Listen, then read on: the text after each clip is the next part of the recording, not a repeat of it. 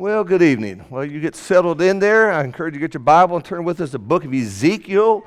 We'll be starting in chapter 3 in just a moment, the book of Ezekiel. And while you're finding your way there, let me welcome each of you, first of all, for being here. We're glad we can come back together and study from God's Word.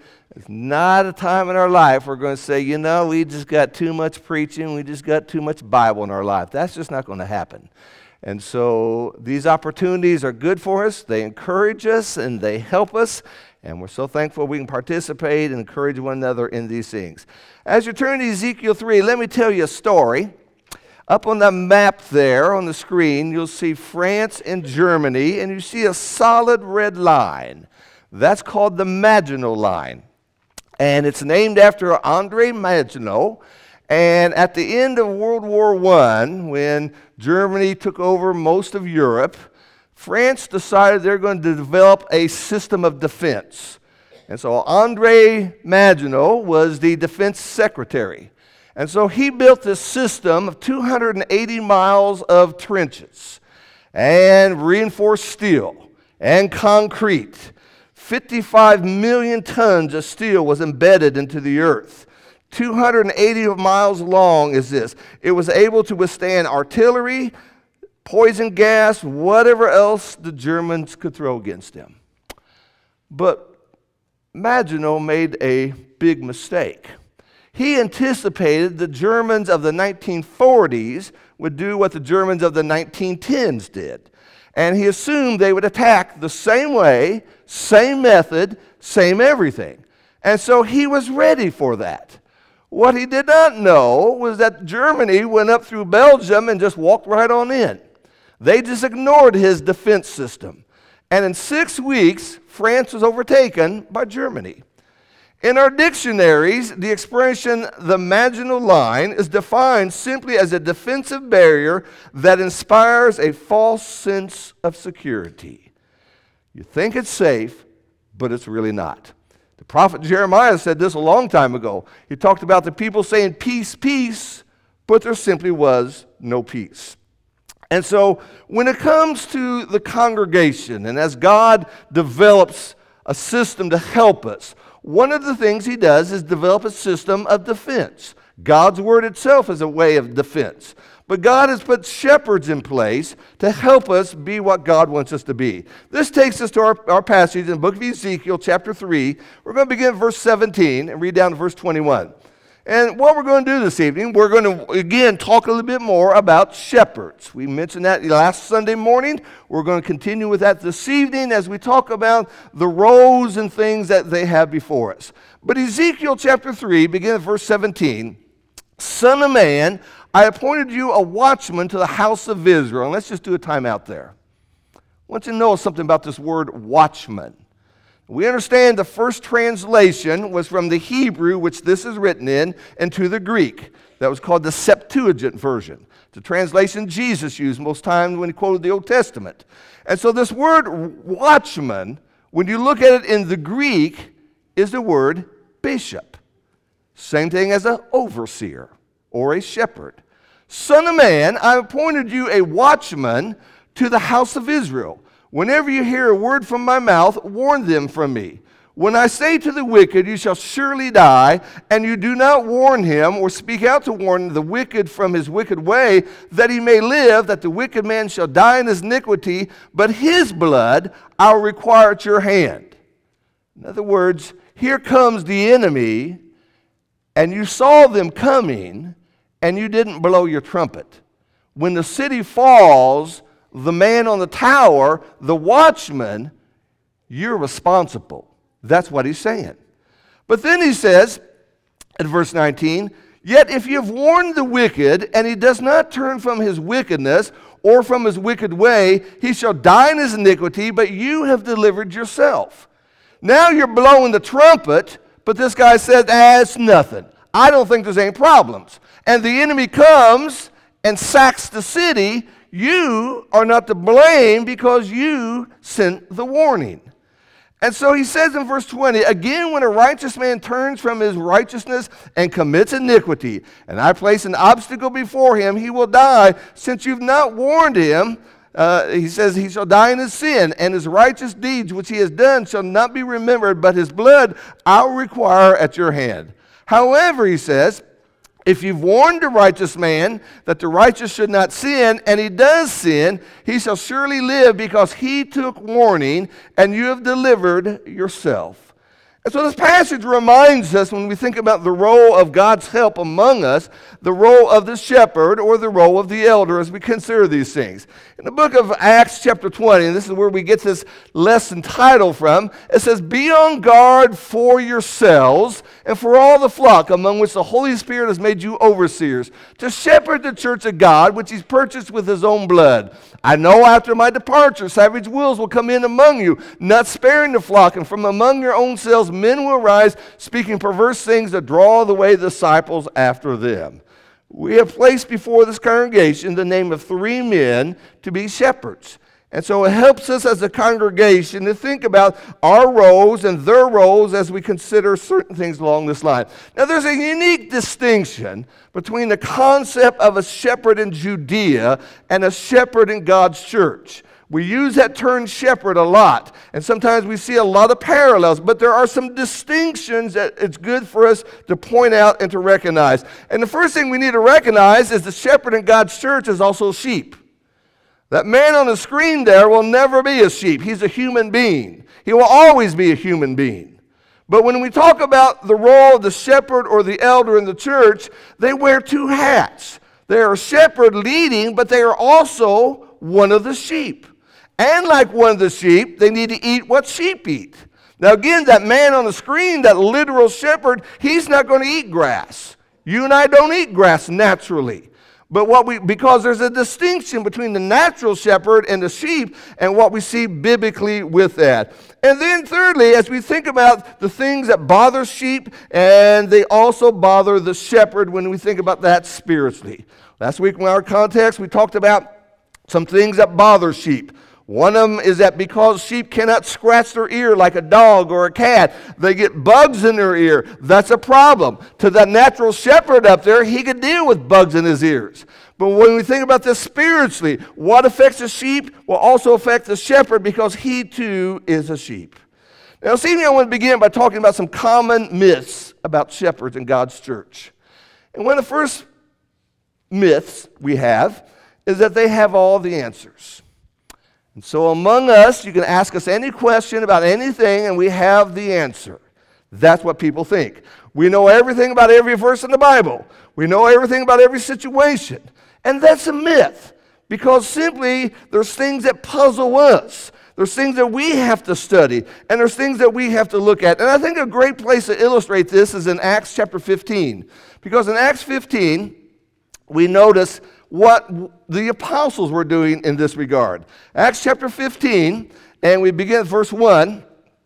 It says, and some men came down from Judea and began teaching the brethren, unless you are circumcised according to the custom of Moses, you cannot be saved. When Paul and Barnabas had great discussion and debate with them, the brethren determined that Paul and Barnabas and certain of them should go up to Jerusalem to the apostles and elders concerning this issue.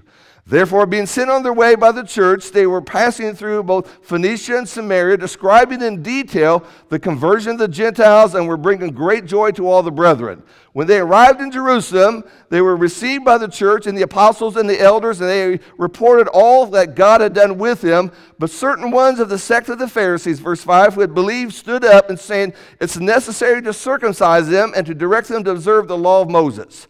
Now notice verse 6. And the apostles and the elders came together to look into this matter. Why did the apostles have to look? Don't they know everything? No, they don't know everything. Why were the elders looking into this matter? Don't they know everything? No, they don't know everything. And that's why we have our Bibles, and that's why we have discussions, and that's why we look at different situations. There are things that puzzle us. There's things that are hard to understand sometimes. That is a common myth that sometimes people have. A second common myth that people have is that they never make a mistake. And that's not true. That's not true because we are just human, and we make mistakes as well. Look in your Bible, Revelation chapter 2, and this is a great illustration of this. In Revelation chapter 2, as God was warning about Jezebel there, the figurative woman who's causing a lot of trouble there. In Revelation 21 and in verse 20, Revelation 2, rather, verse 21, 2:21, it says, "And I gave her time to repent, but she does not want to repent of her immorality." Now that little phrase, I gave her time to repent. How much time? Some people will say, you didn't give them enough time. Some people will say, you're dragging your feet. You gave her too much time. Do you see what I'm saying when we think about this? And so elders do make mistakes. Shepherds make mistakes. And we need to see how the answer of all of these things is found in the Word of God and how important it is to see these things. Number 3, again, a common myth that they have is that they can carry all the weight and that they're almost like Superman and that nothing is too hard, nothing is too heavy, nothing is too much for them. And again, another great illustration of this is in 2 Corinthians chapter 11. And here, as the Apostle Paul was talking about the things that he had endured, 2 Corinthians chapter 11, we begin a little bit earlier in this, and he says, as he talks about boasting in the flesh, he says, in this regard, he says in verse 21 of 2 Corinthians chapter 11, he says, "To my shame I must say that they have been weak by comparison." And then he says, "Are they Hebrews? So am I. Are they Israelites? So am I. Are they descendants of Abraham? So am I. Are they the servants of Christ? I speak as if in saying I'm more so. In far more labors, and far more imprisonments, beaten times without number, often in danger of death. 5 times I received from the Jews 39 lashes. 3 times I was beaten with rods. Once I was stoned." Can you imagine keeping track of all that stuff? That's what Paul was going through. And then he says in verse 25, he says, "I was shipwrecked. A night and a day I've spent in the deep. I've been on frequent journeys and dangers from rivers and dangers from robbers, dangers from countrymen, dangers from Gentiles, dangers in the city, dangers in the wilderness, dangers on the sea, dangers among false brethren. I've been in labor and hardship through many sleepless nights and hunger and thirst, often without food, in cold and exposure. And apart from such external things," verse 28, "there is the daily pressure upon me of concern for all the churches." A concern. Now you think about that list. You think about if you had to make a list of all those things that happened to you, probably you'd put something, the very hardest thing at the very bottom. You won't believe what I've been through. Spent a night in the ocean. I've had this happen, had this happen, had this happen, had this happen. Oh yeah, I'm concerned about churches, but that's no big deal. No, he put that last. That was a big deal. And the point of all this is they carry a weight, and it is a concern. In the book of 1 Thessalonians, we'll see in just a moment, again, a passage that kind of helps us to illustrate that. Number 4, as we think about myths, is that shepherds don't need any help. The idea that they are always upbeat. They never get weary. They never get discouraged. And what we forget sometimes is that they have jobs. They have wives and children and grandchildren. They get sick. They have good days like you do, and they have bad days like you do. They fight the devil just as you do. There are things that bother them just as there are things that bother you.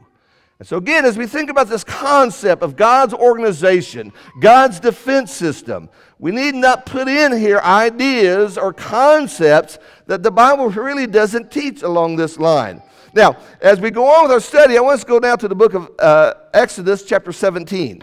Exodus chapter 17, again, is a great illustration as we think about some things along what we're talking about this evening.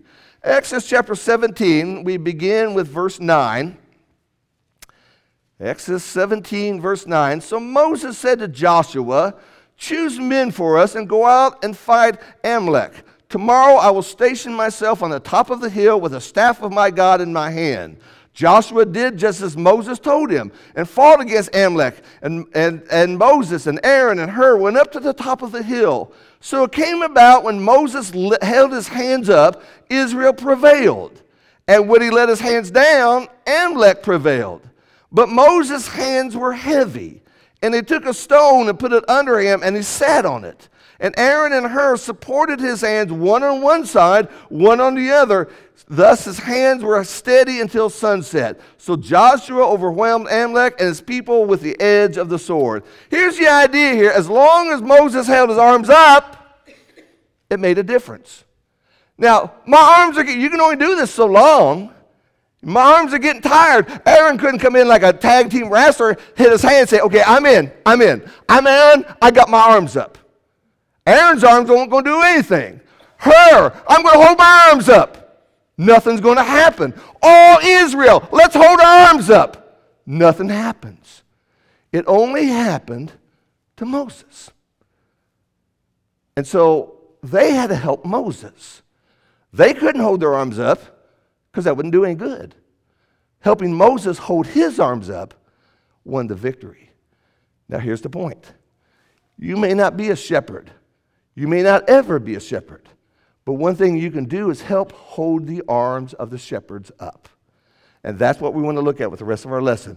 We want to talk about how we can help the shepherds that we have and how we can look at some things along this line. In the book of Hebrews, chapter 13, and verse 17, we find three principles I want you to notice.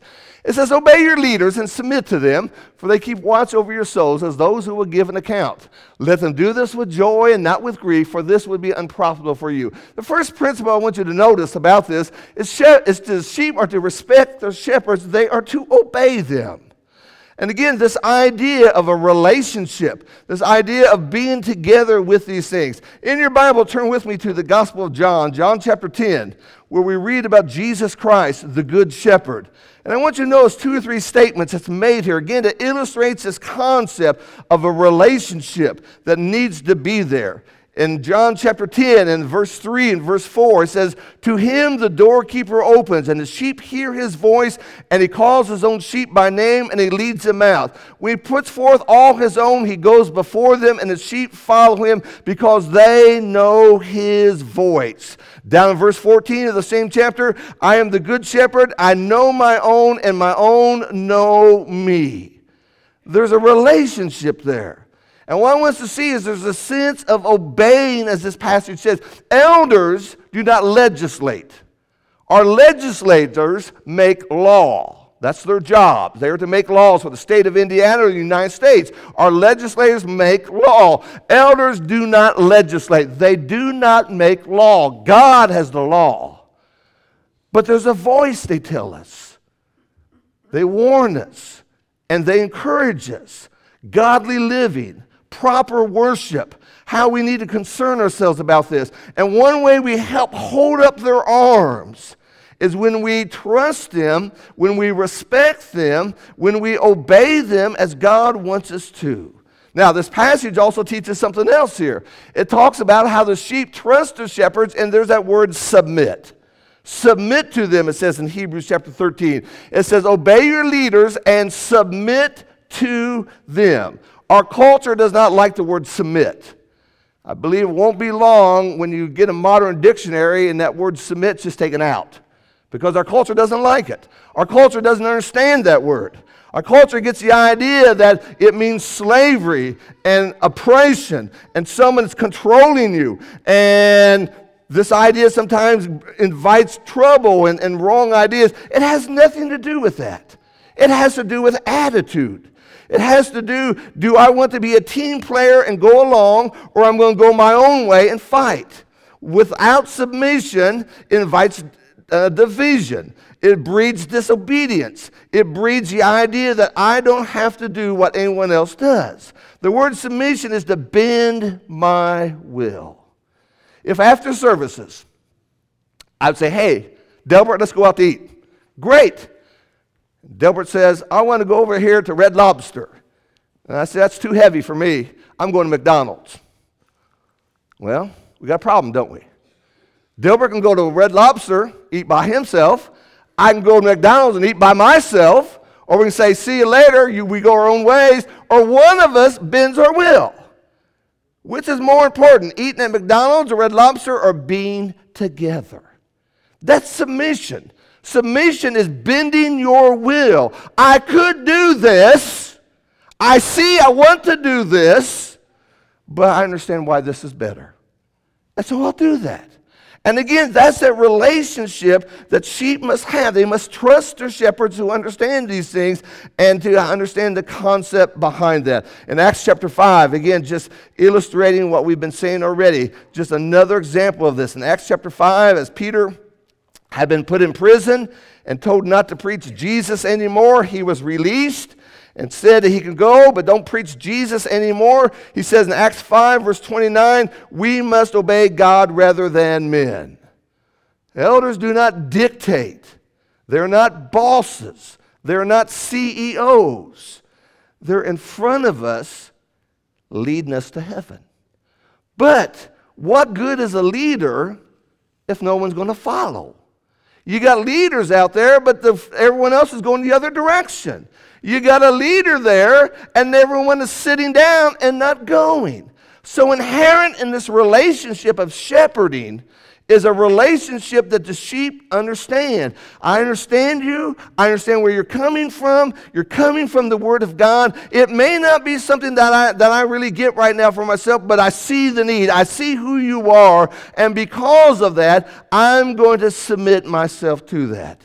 And then the third thing this passage brings out, it says the idea that sheep care for the shepherd, and there's the joy factor. Let them do this with joy and not with grief, for this would be unprofitable for you. Let's talk about the end of that phrase. You see, when I'm not obeying, and I'm not submitting, and I'm being a stick in the mud, and you can't tell me what to do, it's going to be unprofitable for me. I believe in two ways. First of all, right here, right now, because I'm not doing what God wants me to do. And I may be disciplined.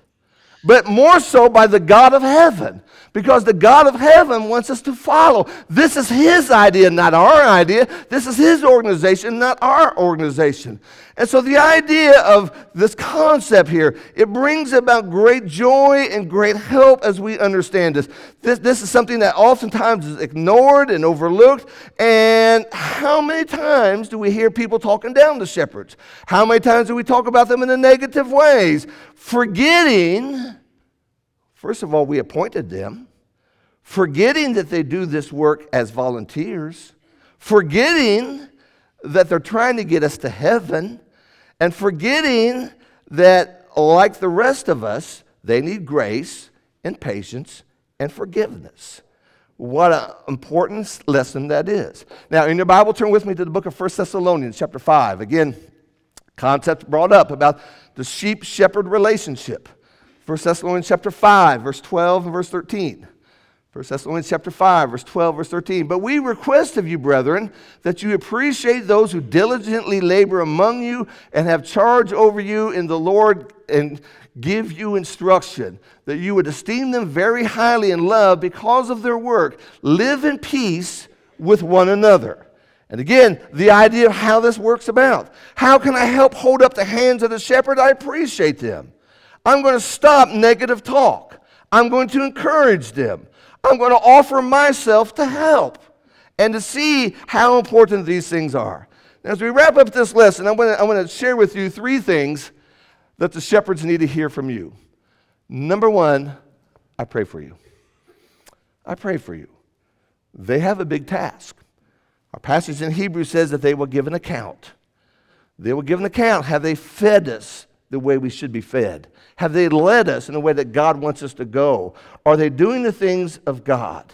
And so we need to see how important it is to pray. And we have seen in this congregation, we have seen in my family personally, just in the last 2 weeks, prayer does something. Prayer works. Prayer is powerful. I told my son Jordan one day, and I've told you a lot of this privately, that I wonder what the angels in heaven were thinking this past 2 weeks.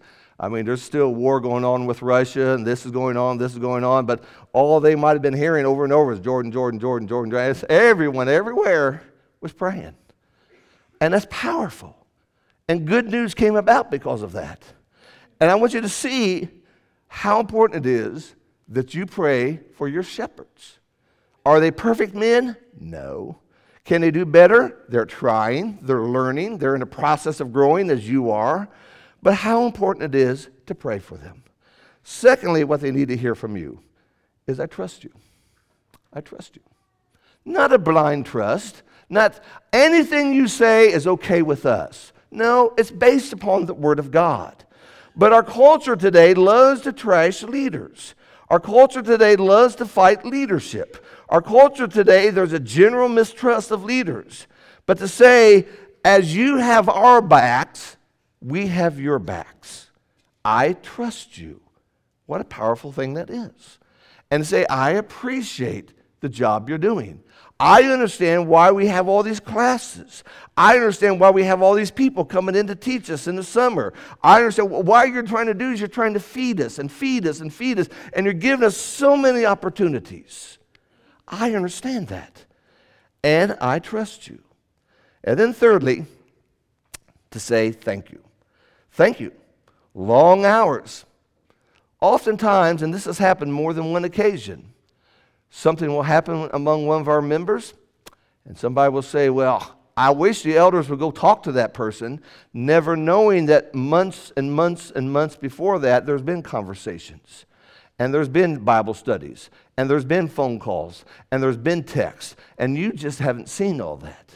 And what you haven't been realized is all the good that they're trying to do, and how we may never understand all those things. They keep us safe. They keep us strong. They keep us moving toward Jesus.